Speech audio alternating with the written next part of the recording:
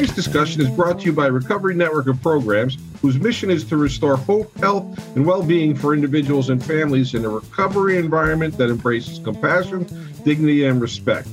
Recovery Network of Programs has served the greater Bridgeport, Connecticut community since 1972. If you have an interest in working alongside other committed professionals at RNP, please go to www.recovery-programs.org and click on the careers link. And on behalf of the Board of Directors and the staff of the Connecticut Certification Board, I'd like to welcome you to Scope of Practice. According to Dr. John DeJarles, an award-winning public health physician and professor, there are four historical components that really provide context to the harm reduction movement in our country. And this study goes from 2017. He says, we have a long history of moralistic condemnation of psychoactive substances in America, going back as far as the Puritans, which he also says is really kind of interesting since the Puritans drank a lot of alcohol. We also have what we recognize as the demonization of specific psychoactive substances that are associated with stigmatized racial and ethnic groups. And then that goes back to John Ehrlichman's statement when he talks about the drug war targeted the Black leaders and the leaders of the anti-war movement. And the federal government significantly delayed support of harm reduction programming despite the data to support its efficacy. And even with the growth of biomedical research after World War II, the great majority of scientists studying the problem of substance use disorders proposed abstinence as the only solution. Even with the recent White House ONDCP statement promising the enhancement of evidence-based harm reduction services, most notably those being syringe exchange services, fentanyl test strips, and access to naloxone, there is still much work today to do. Our guest today works nationally to advance the life-saving cause of all harm reduction efforts and will help us get a clearer picture of the harm reduction movement. Tanagra Melgarejo was born and raised in Puerto Rico and is the proud daughter of Mexican and Cuban immigrants. She has over 20 years' experience in the fields of organizational and program development, evaluation, technical assistance, community organizing, and direct service with underserved, over-surveilled, and stigmatized folks, particularly with Latinx communities. She currently holds a national learning and engagement strategist position at the Harm Reduction Coalition. Her commitment and passion for harm reduction started out in our backyard here in Holyoke, Massachusetts in the 1990s, while she worked as a popular education director for a local HIV prevention program. Before moving to Oakland, California, she was working in Puerto Rico with women who are survivors of gender-based violence, focusing her work and activism around economic and human rights of women. She holds a master's in social work from the University of Puerto Rico and was a lecturer for social work students at the University of Puerto Rico, Rio Pedras campus, and the University of Turabo in Gurabo. Finally, Tanagra identifies herself as an intersectional feminist who believes in decolonization as the way towards liberation. I am very pleased that she accepted our invitation to join us today. Tanagra, welcome to the program. Thank you for having me. I'm really excited to be here with you and also with your listeners. We're very glad to have you, and I think it's time that we talk about harm reduction in the bigger picture, and I actually think it's well past the time that we should have done this earlier. So just kind of to start out, you know, the term harm reduction, it conjures up a lot of thoughts and emotions of so many in the world of substance use disorder, prevention, recovery, and treatment. So let's start from a really logical place. Can you provide us with a working definition of harm reduction? Yes.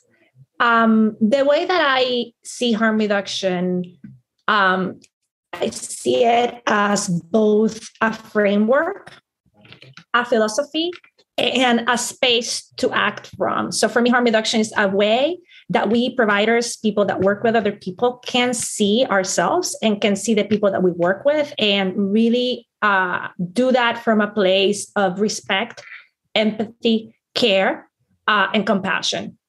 I think harm reduction gives us tools that are really practical and concrete to approach folks and support them in identifying or in I think identifying behaviors that they feel they would like to change, and also gives us the room to work with folks that don't think they have to do anything to change as well, right? It is about keeping people safe and keeping people alive. So harm reduction to me is something that is applicable to everybody, right? Harm reduction is applicable to every context and every situation because it is about viewing human beings and recognizing their humanity and recognizing that they deserve respect, care, and compassion, regardless of whatever behaviors we may be engaging in. When you talk about care, compassion, and respect, there's a disconnect for me in the real world of those who work in substance use treatment who struggle with harm reduction, because we all come from our work, we hope, right, as of a place of respect, care, and compassion.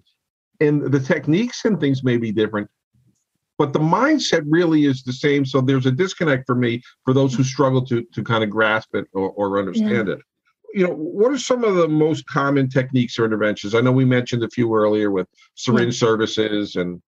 Yeah. So I think harm reduction, when we think of harm reduction, a lot of people focus only on the tools or the equipment that we provide people. And harm reduction services is so much more than providing people with syringes or clickers or smoking or snorting kits, right? Harm reduction services encompass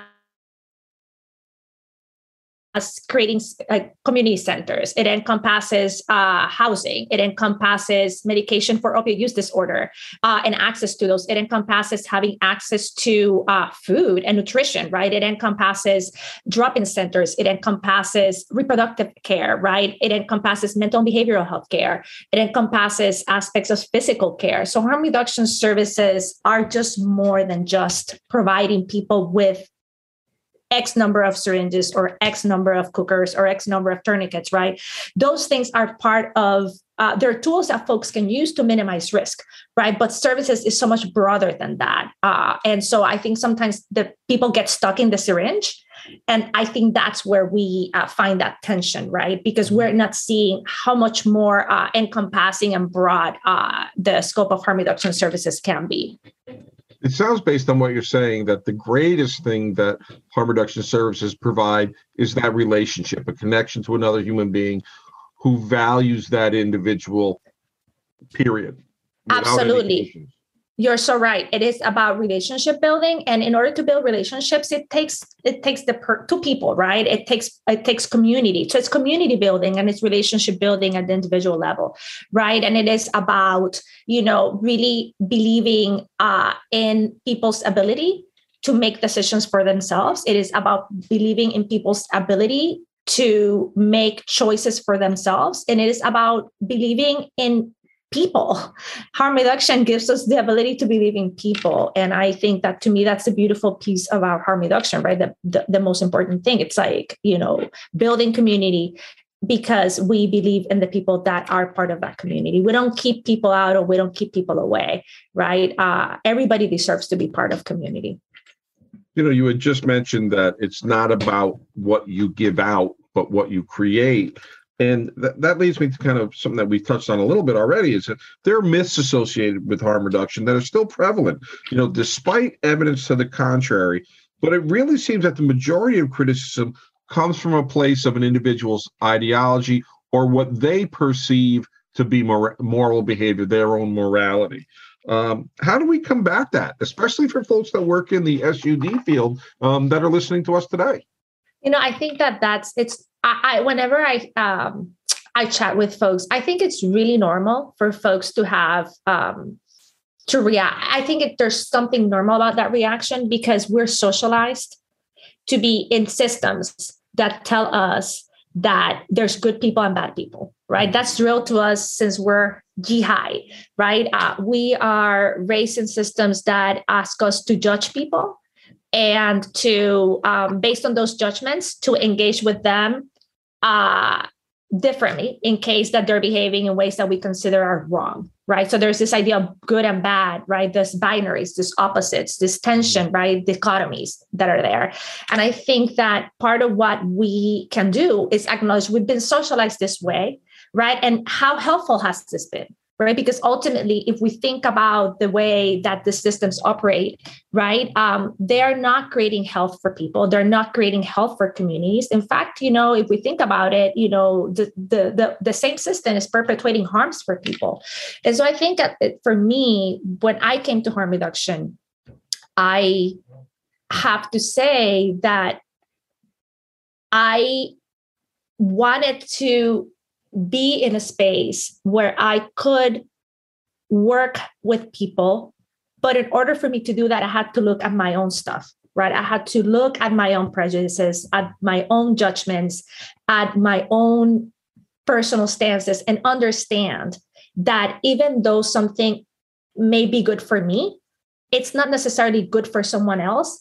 And that is not good for that other person doesn't make what works for me worst or bad or not good, right? I think there's no competition in harm reduction, right? Harm reduction tells us that there's multiple pathways for people to access care, or should there be multiple pathways, right? That people can find what works for them. And what we need to do is encourage people to find that thing that works for them, and that it creates many opportunities for people to have choices to work from. And so part of that is recognizing that if it doesn't work for someone else, it's fine. And what works for me, it's great because it works for me. And that what I believe is good, it's perfect because it's my own belief.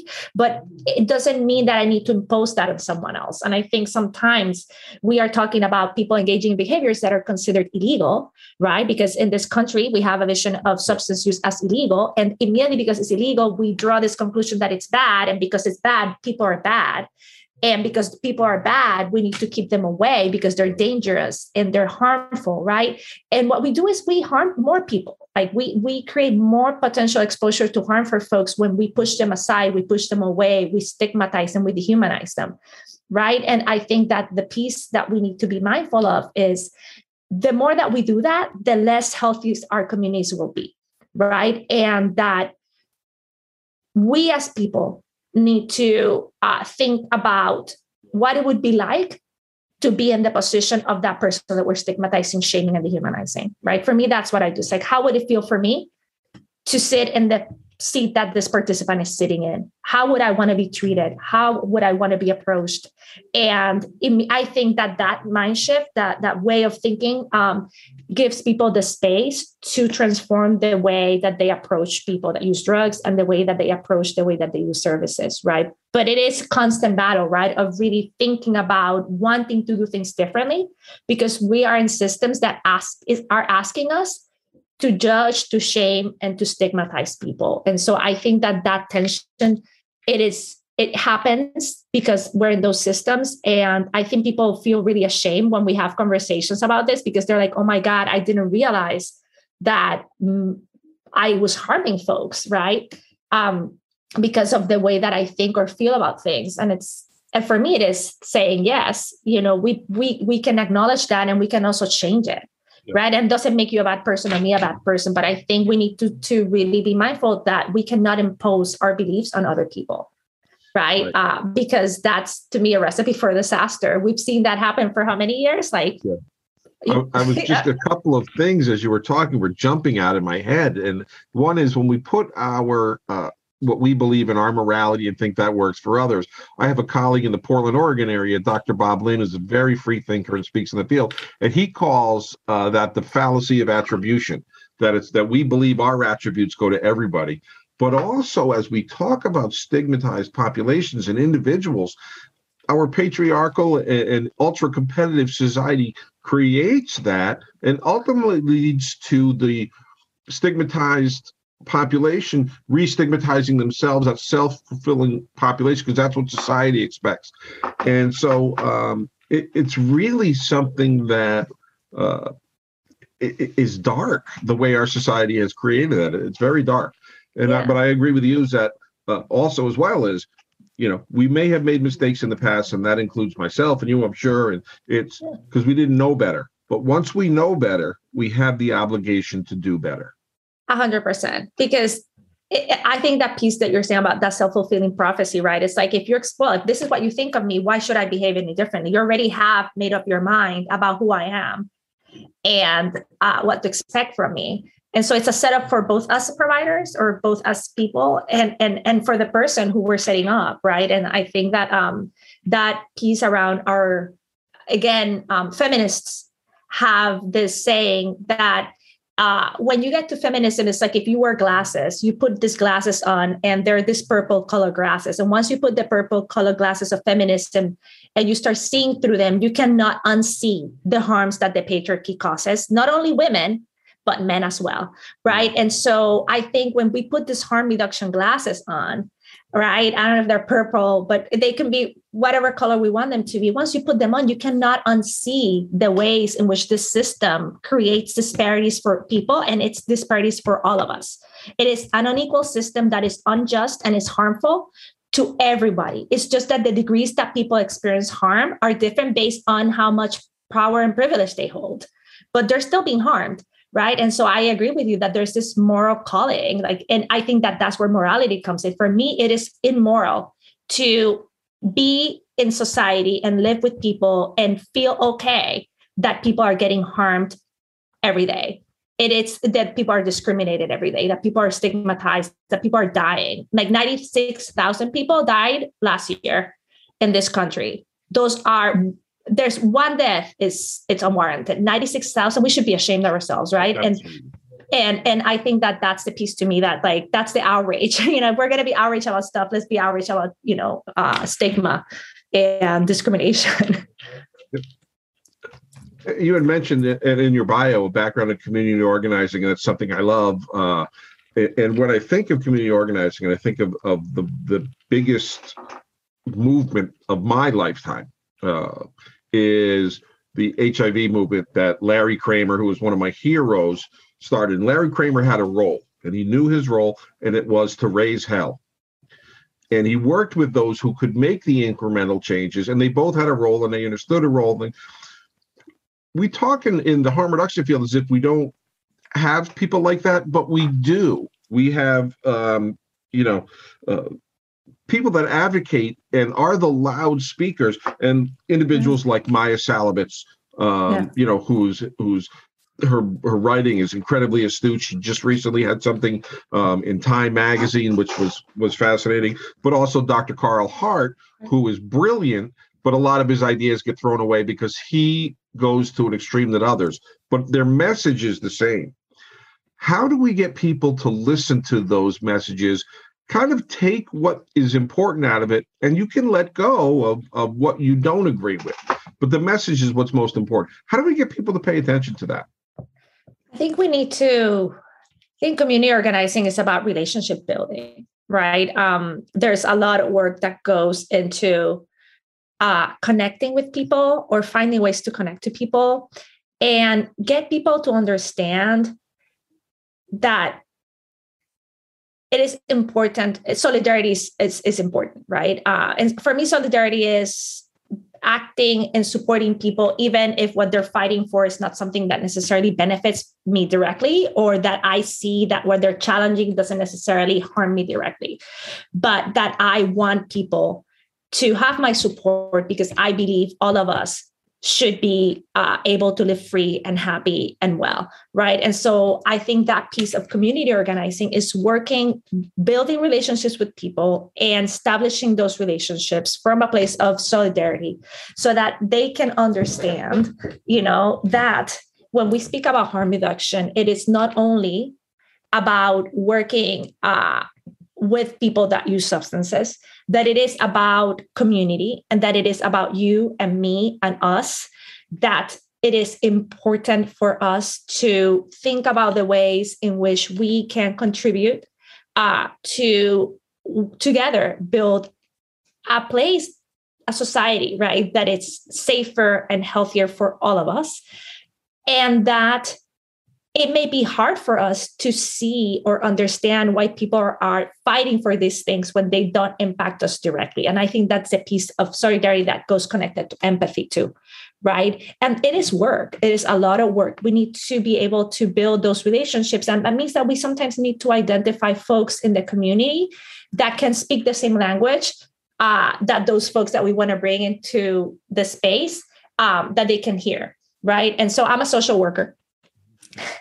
And I feel really comfortable talking to two other social workers about the impact that we can have in people's lives and the role that we historically have had to harm people, to survey people, and to police people, and that we've done it for the state, and that is not okay, right? That our role should be different. And so I feel okay having those conversations with people and challenging with people some of those notions, right? And getting into those discussions from a place of respect, empathy, and care. Right. Harm reduction asks us to meet people where they're at. Right. Mm-hmm. That's one of the, I think, the underpinnings of harm reduction. And sometimes meeting people where they're at is having this uncomfortable, difficult conversations with folks to build relationship and to build community. Right. And so I want to hear what people's opposition or what their gut reaction is to harm reduction. I want to hear why maybe the arguments that Dr. Carhart or Maya Slavitz or Imani Woods or Edith Springer or Dan Big or, any of our harm reduction leaders may have, Joyce Rivera, right? Any of those folks that thought about harm reduction, what are you hearing? And I want to see how you're hearing it differently, and then find a way in which we can hopefully hear it the same way, right? And so that takes time. That relationship building takes time, and it takes time. And it also calls on the other person to do some internal work. The folks that may discard the arguments of Dr. Carhart may discard them because they are scared or afraid of change or embarrassed that maybe what Dr. Carhart is saying is something that they hadn't seen. Like, I remember going to see Angela Davis many years ago when I was a student at UMass Amherst, and she came to speak, and I've never seen her. And so I was there with a group of friends, and I remember her speaking about the prison industrial complex. And I felt I had this reaction so visceral. I just stood up and left. I just left. I couldn't hear anymore because what she was saying is we're complicit. The prison industrial complex doesn't help any of us. It's very harmful and it's toxic, and we should be opposed to it. We should be abolitionists, right? What she was saying. She had this beautiful argument that was really logical about that, and I just couldn't hear it. And I remember sitting down at the student union. Anna, they used to have these couches, and sitting there and start crying. And the reason I left and I started crying was because I realized as I was hearing Angela Davis that what she was saying was true, that it's what made sense, and that I have been lied to, by my family, by my friends, by the school, by the systems to believe something else. And I was ashamed because I had been complicit in supporting and believing that that system would ultimately liberate us when it did, and when it's actually imprisoning all of us, right? In that moment, that cognitive dissonance was too much for me. And I think sometimes this is what people are afraid of when we're having these conversations about harm reduction, and thinking that visceral reaction to me tells me that that person is actually seeing things closer to the way that we see it than they want to let on. And it's hard because you have to make a choice, as you were saying. And that making that choice sometimes means you have to break with stuff that you have held dear and believed for a long time. Without question, the harm reduction movement is still continuing community organization. And I bring up Maya and Carl because they've been in the news lately with with their new books. And excuse me, and I've spoken at conferences with Carl, and they serve two different roles. Maya challenges the status quo and does it in a somewhat kindler and gentler fashion, but it's not that kind and it's not that gentle. It's direct. But Carl goes right for confrontation and provocation. I've seen him provoke a crowd and then sit back at the table and grin about it. But they both do something, and that's called starting a conversation. And if I'm upset or offended at something somebody says, I want to talk about it. And we have to start conversation. And that's ultimately, when we talk to each other and not at each other, how we build the relationships and build communities. It's got to start. And it's generally an uncomfortable start to make real change. Absolutely. Yeah, we have to be able to sit in that discomfort and messiness. Yeah. Instead of running from that. Definitions of what recovery is vary from organization to organization, from person to person. But SAMHSA gives us a very inclusive definition, which I'm pleased with. They consider it a process of change through which individuals improve their health and wellness, live a self-directed life, and strive to reach their full potential. Using this as a guide, how does harm reduction fit in? It is harm reduction. Samsa, it's talking about harm reduction without naming harm reduction, because it's about self-direction. Harm reduction has 6 principles, and 3 of its principles start with participant-centered services, participant involvement, and participant autonomy. So what I hear Samsa saying is there's multiple pathways. So it is about people having choices and recognizing and respecting people's choices. I may come up with some choices, and folks can present other choices so that we have a smorgasbord or a buffet of options for people, and that people get to choose what they want. So there's that self-direction there. That's the autonomy that we need to respect, right? And there's also a piece for me around believing in people's capacity and believing in people's expertise, centering those voices, right? Allowing the person to make those decisions because we trust that they know what would work best for them, and also not shaming people, saying this is a process. And so in processes, it's not linear, right? Processes usually you move forward and then you move back and then you stay and then you stop and move sideways for a minute to take a break and then you go ahead, right? And so it's understanding that because that it's a process, there may be times along the way where folks realize, you know what, I started doing this. It was working for me. It's no longer working.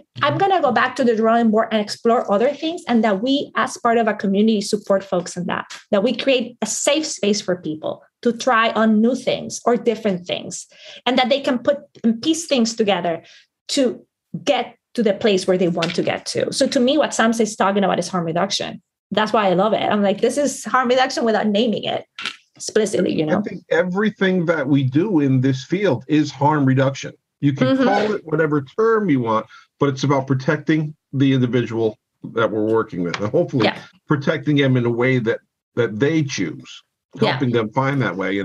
And when we meet someone where they're at, which harm reduction clearly does better than other aspects of the field, when we meet someone where they're at and we allow and support and encourage and praise that self-direction, we're allowing people to learn about themselves and determine through a process of give and take, failures and successes, so to speak, learn what works best for them, that we're living and growing. And I think from the outside, we look at it and say, here's where someone is, and they just want to get clean syringes. Well, for some people, that may be true. And for others, it may not be. It may be a lead into something else. Absolutely. And I think positive change has to be encouraged and celebrated. And even in the clinical world, Dr. Scott Miller in Chicago talks about building a therapeutic relationship by truly meeting the client with where they're at, asking them what they want, meeting their goals, and letting them tell us how we are helping them meet their goals. Are we good at it or are we not good at it? And it's just fascinating because it's all relationship building. It is, yeah. And it's about really believing ourselves to be partners in this work, right? And so it's thinking about us as providers, social workers. As a social worker, I was taught, like, I'm the expert. I need to tell people what to do. I know what they need to do because I hold all the knowledge, which is not only arrogant, but also I don't want to wait. I don't want to have that weight on my shoulders. I don't want to be responsible for that. That is really oppressive, right? So it's shifting that and saying, for me, it is about saying, I have some knowledge, I have some tools and some things that I've gathered along the way, and consensually, I will work with the person if they want to work with me in partnership, and they are the drivers of this car up to the moment that they tell me, I need you to step in and drive, because it may make more sense for you to drive it, right? Sometimes it makes more sense for me as the provider to open some doors or to make some calls or to initiate certain things, right? But that is with the consensual approval of the participant, right? I think it's shifting our mindset in terms of how is it that we show up as providers to do this work, right? That is the key to this too. It is that vision of us working in partnership with others. And that goes right into kind of the next thing I want to talk about is one of the things that I really am impressed by and drawn to the harm reduction movement is that it places value on every life, that especially just because of the folks that we see in many, is the lives of people who use drugs. And in the SUD industry, the abstinence only treatment and focus ostracizes those folks and ultimately says your life doesn't matter until you do things our way. And harm reduction services and the models throw that out and say you matter, what you want matter. And I think it's a much more democratic way of looking that, one vote, one person, one life is one life, and it has value. And we forget sometimes in the field that individuals who use drugs are our families, our friends, maybe us. Exactly. And I think it's important. So, we look at recovery as fitting into a certain pathway rather than whatever a person chooses to improve their life in any way. Can you talk a little bit about the Harm Reduction Coalition and how it engages people who use drugs in the efforts to changes and partners with individuals? We do that through the National Harm Reduction Coalition. It's sort of the umbrella under which harm reduction programs exist, right? And that means that we provide support, we provide whatever tools we have, we offer them to folks. And we do that through different avenues. We do that through capacity building and providing technical assistance. We do that through our policy and advocacy work. We do that through bringing people together to be with each other, to learn from each other through our national conference, right? We do that through providing overdose education and prevention materials and access to folks, right? So we do that through different avenues. And we also do that through having conversations with folks that are operating. Harm reduction believes that recovery is part of harm reduction. Harm reduction believes that abstinence is part of harm reduction. Harm reduction believes that medication for opioid use disorder is part of harm reduction. And what we don't believe in is imposing that on people. Right? It has to be the choice of the person. And we also believe that there can be multiple definitions of recovery for folks, right? And there can be multiple definitions of abstinence. And that my definition of abstinence may look really different to someone else's definition of abstinence. And that is okay. As long as the person tells me, I feel safe, I feel better, I feel well, I am in community, I am experiencing my life more fully and healthier than I was before, that it should be okay to me. The piece is sometimes we judge that and we say, oh, well, that person is not in abstinence because they're using cannabis, right? And I'm like thinking, well, are they using the substance that they understood or recognized as the substance that is problematic for them? No. Have they not used it and they don't have that relationship with it? They transform it? Yes. So that to me means that that person is abstinent because to them, the substance that they identified as problematic, they're no longer engaging with it. And if cannabis is a tool they can use, the same for medication for opioid use disorder is the tool that they can use to be healthier, be better, be fulfilled, have well-being, then who am I to judge that? Right? Why should I feel that I can judge that and make those judgments? Who gave me or granted me the judging, the judging sword, right? And I think sometimes, that's the piece that we need to be mindful of. It's like we need to be okay with having multiple definitions and understanding that things are not black and white, that there's a lot of shades of gray, and that is okay, that there's those nuances that are present. And that we need to be okay with those nuances. Sometimes we need to have the security and safety. And I think making those judgments and being really dichotomous or operating in those binaries really helps. But that's not life. That's not sustainable, right? So I think for me, when I think of recovery, I think of harm reduction as recovery and as a pathway to recovery also, right? Because harm reduction is the space that people can be in where they can be with other people to support them in restructuring their life if they want to, engaging in different behaviors if they want to, and also being who they are, regardless of whether or not they want to make different choices. It recognizes people's humanity and recognizes that we deserve as human beings to be treated with dignity and respect. that we deserve that we deserve to be treated with dignity and respect, and we deserve to be part of community. And I think that that's a piece for me that is so important whenever I have conversations about harm reduction with folks that are working in treatment. It is, treatment is part of the harm reduction spectrum. And actually, harm reduction organizations are really successful in supporting people and helping them get to treatment if they want, and connecting them to treatment. I think many of the folks that get into treatment do so through harm reduction services, because harm reduction services build those relationships of trust, allow people to come to themselves again. And when they're ready, if and when they're ready, because it's not a prerequisite, then they can make that choice and they can be supported, right? And so I think that we need to work together in collaboration, not in opposition to each other, because that would be harmful to the people that we want to serve. And we don't want that.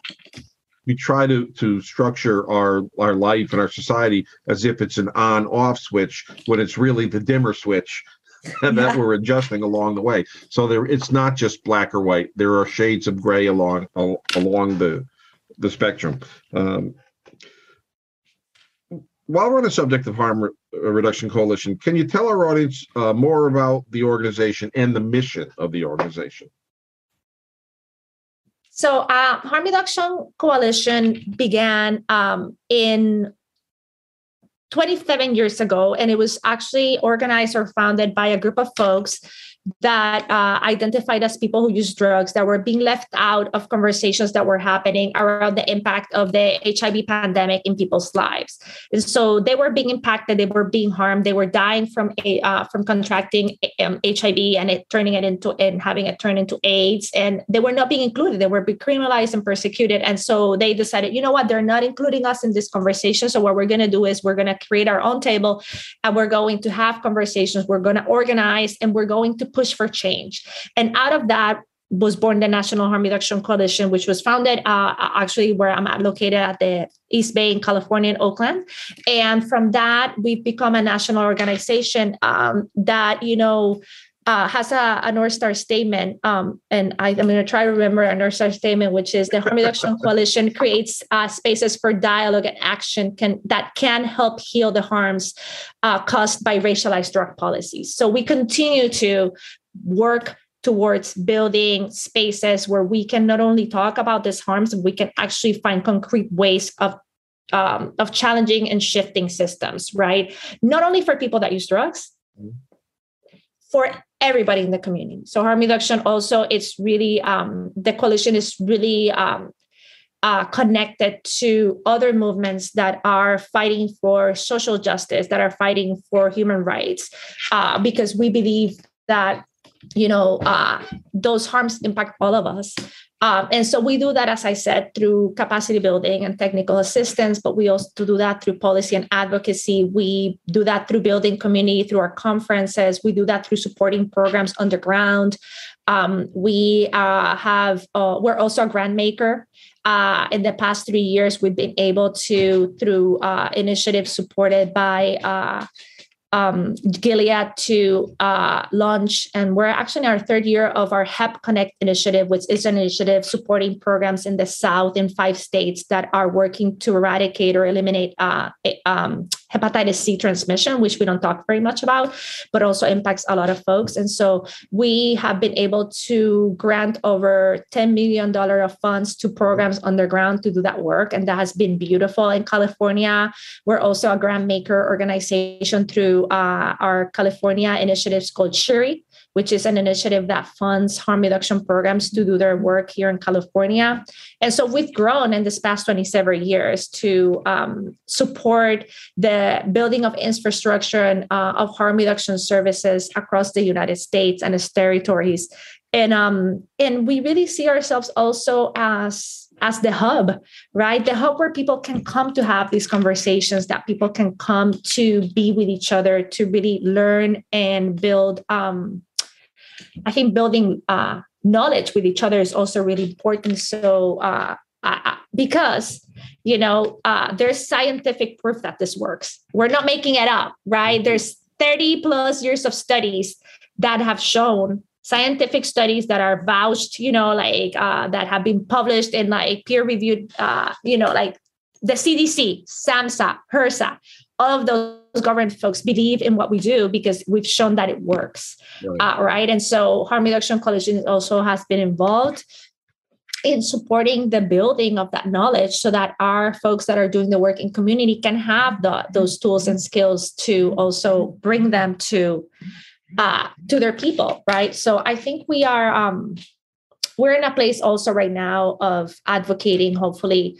to end the partial ban, federal ban that prevents programs from accessing federal funds to purchase the equipment that you actually need to help people minimize the potential of contracting HIV, hepatitis C, or other soft tissue infections, et cetera. So we are in the process of trying to figure out how to do that and support folks on the ground around that. So, we are, I think we are, as I said, the umbrella, right? We're like the connector. I think we're the glue that glues all the programs together, but the people who are doing the work are the people on the ground. And the people that are doing the work are people with lived experience, past or present, right? So it's really important for us to center the voices of those that have been most impacted by the war on drugs, by the prison industrial complex, by, all these systems. And that's people that use drugs, their families and communities. When you talked about the prohibition of things, you go right into the next thing. I think right into what I want to talk about. We've seen recently that in Canada, there was incredibly promising data about safe injection sites. Here in the U.S., they remain illegal under federal law, which was, recently upheld by the Third Circuit Court of Appeals in just over a year and a half ago, almost 2 years ago. And a decision which was specifically in relation to a proposed site in Philadelphia.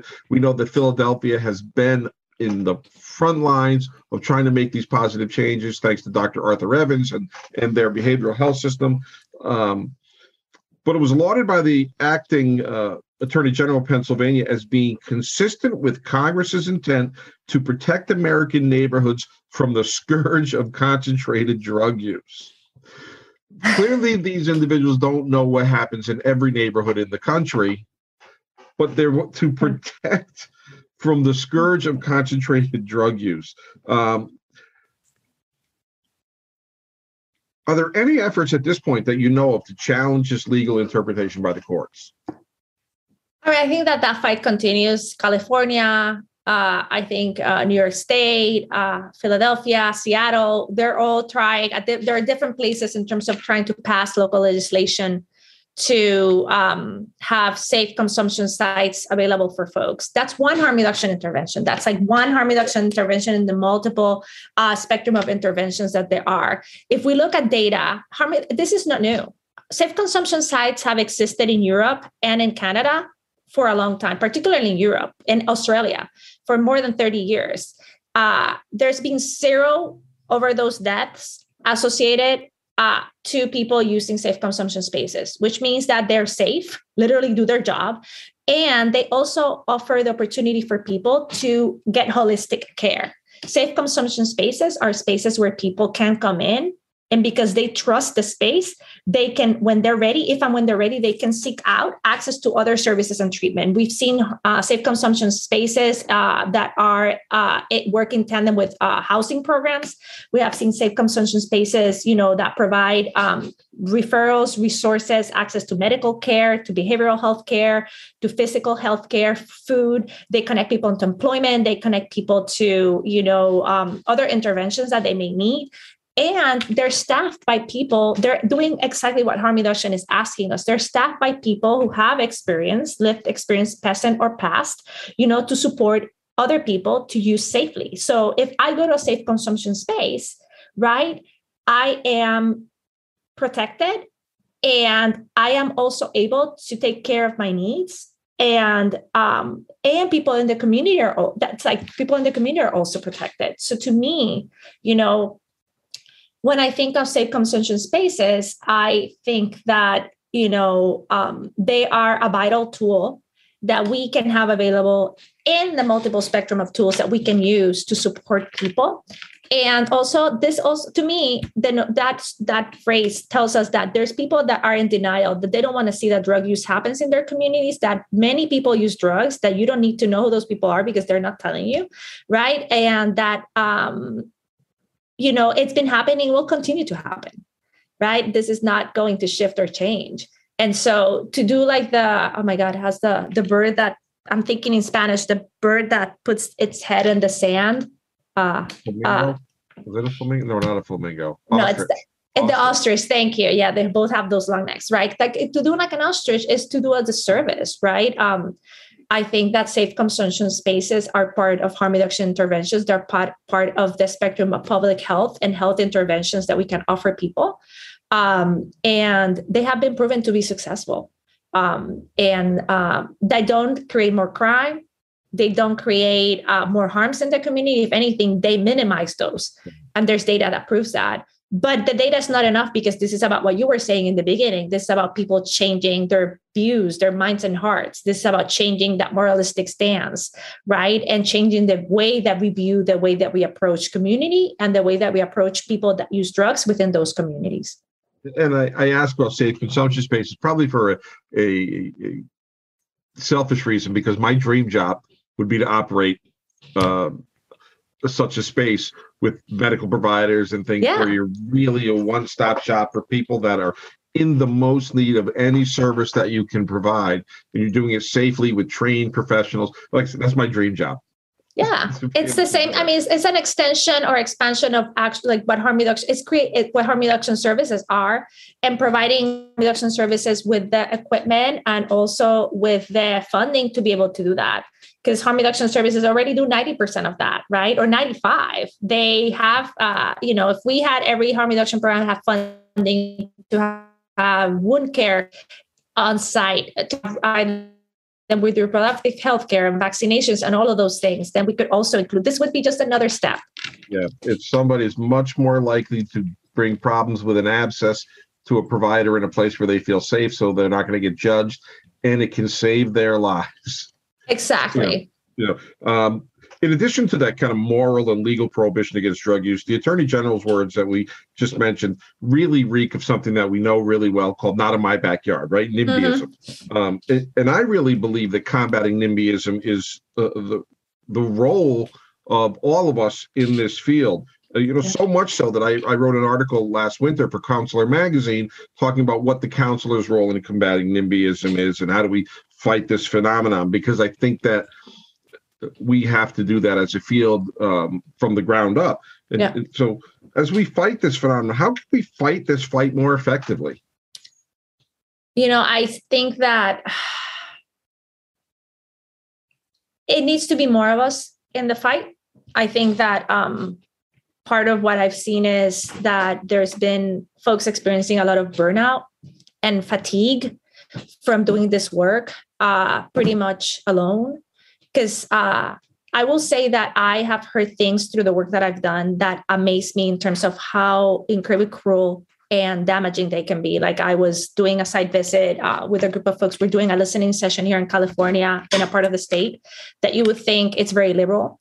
And we had invited people in the community to come and talk about, what harm reduction services could look like, where they're at and what is happening. And we were invited there actually by the librarian who was wanted to have this conversation because she wanted to support their patrons, right? And their patrons are people that use drugs also. And she wanted to have this conversation. So we said, yes, of course. And so we invited people, and we also had there people that were invited that identify as people with lived experience that were using drugs. And they told us that they were threatened to death, that their camper had been put on fire by people that didn't want them to be there, that they had been spit at, kicked.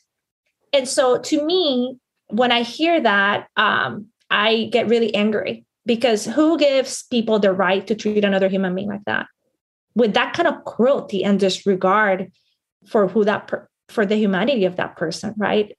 And I think that's the piece. I think NIMBYism is rooted in the fact that we are making the other an enemy that is not a human being. And if I can look at you and not see a person, it's so much easier for me to spew the hate and the venom that I spew, right? Because I also see you as a threat to me, because I see myself reflected in you, and that scares me.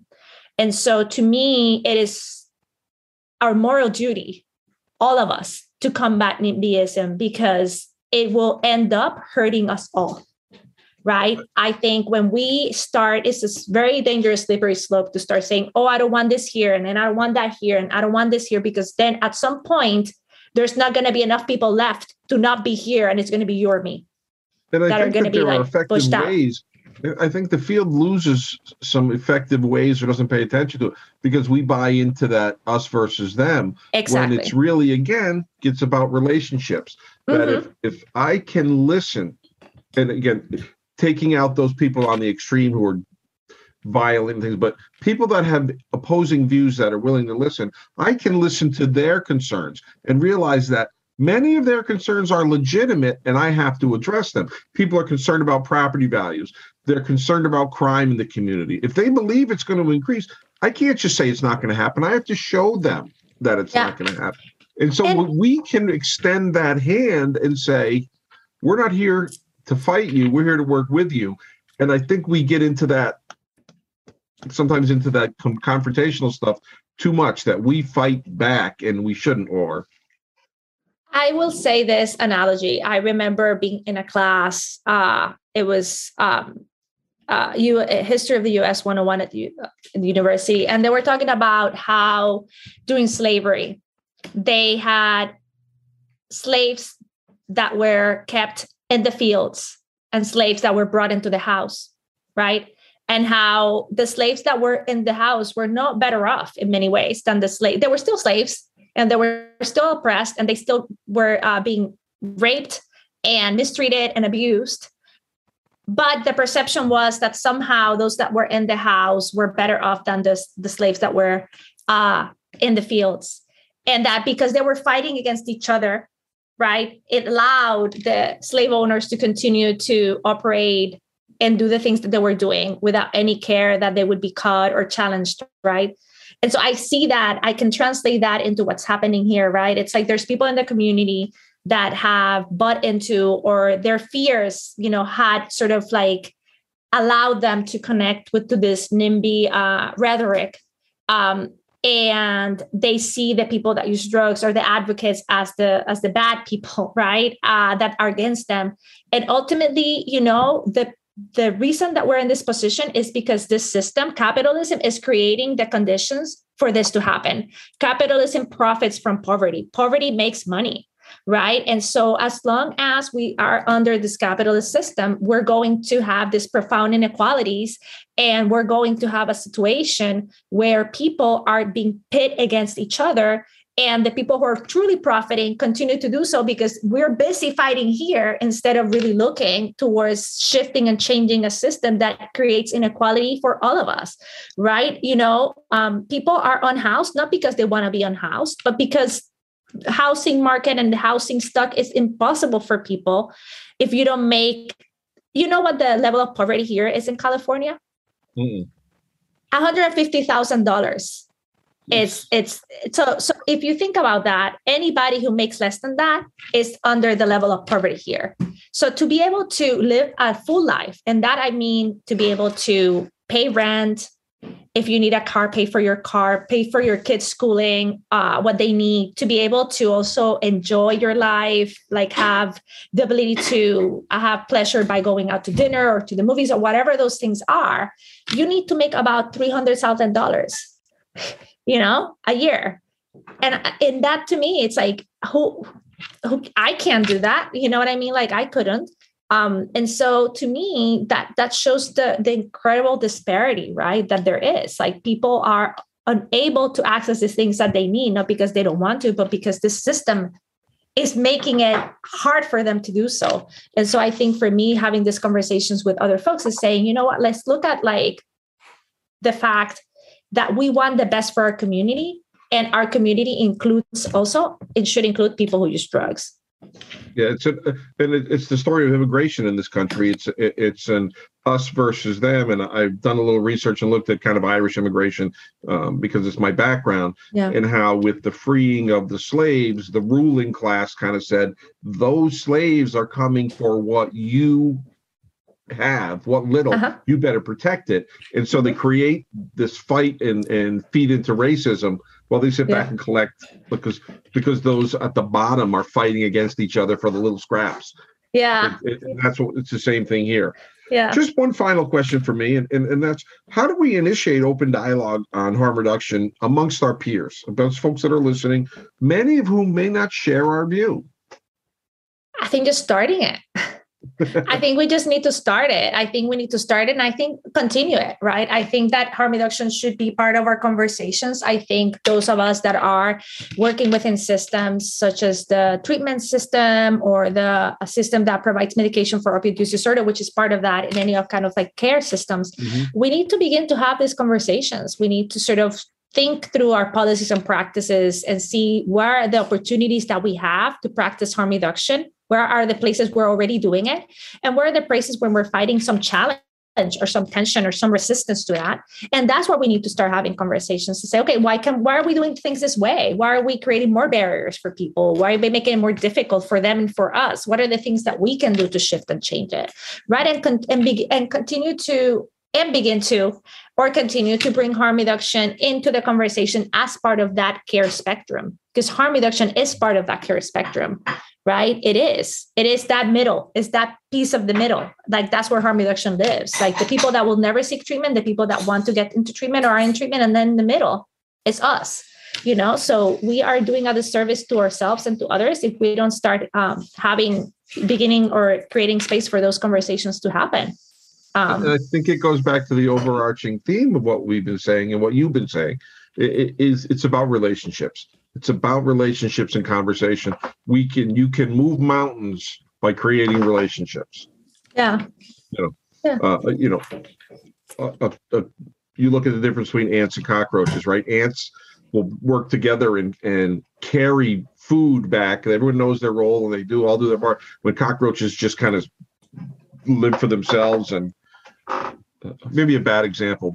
But I think that piece where you're saying of like looking at the benefit of working with other people, right? And in community is that, you're working together because you believe that working together will bring benefits that impact all of us, right? That those benefits will be felt by everybody. And I think that's the piece, that we live in a society that is very individualistic or has taught us to do that.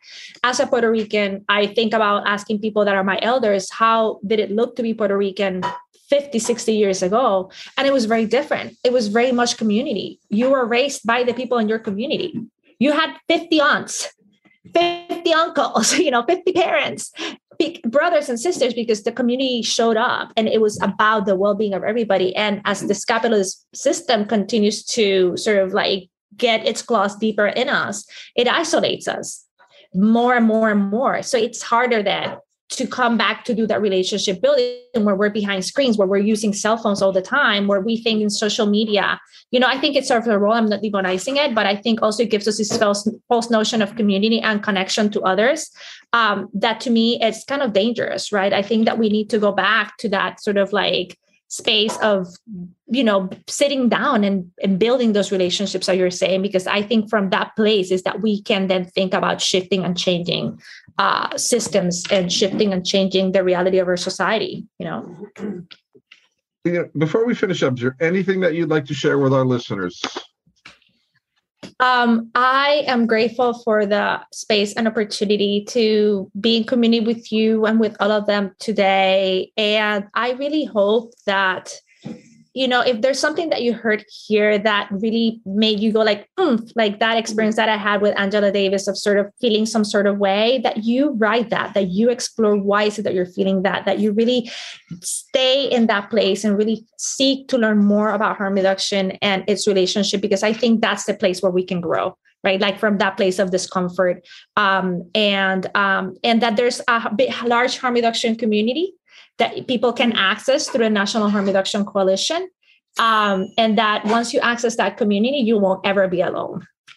And here in the Greater Hartford area, the Greater Hartford Harm Reduction Coalition, Mark Jenkins, the executive director, they do fantastic work. And Mark is a very sought after individual to work in communities and things. So we're starting to see a more positive view and on the work that they do. And I certainly have to credit Mark for that. Mark Jenkins. 100%.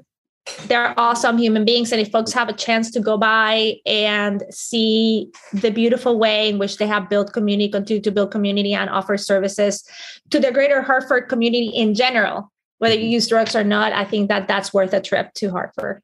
Yeah, I sit on a committee with Mark here in the town where we both live. And it's not a harm reduction specific, but the value and knowledge that he brings helps everybody. And I think that's one of the nice things about this group that I sit on in the community, that so many ideas come to play for one single goal. Tanagra, I want to say thank you very, very, very much for joining us today. I have a feeling that this will not be the last time we speak. I would hope that it's not. I would hope to be here again sometime soon. And thank you for having me and for the opportunity to be here with you and your listeners. Well, thank you very much. Thank you. That's going to do it for this episode of Scope of Practice. I'd like to again thank Tanagra Melgarejo for joining us on behalf of the National Harm Reduction Coalition.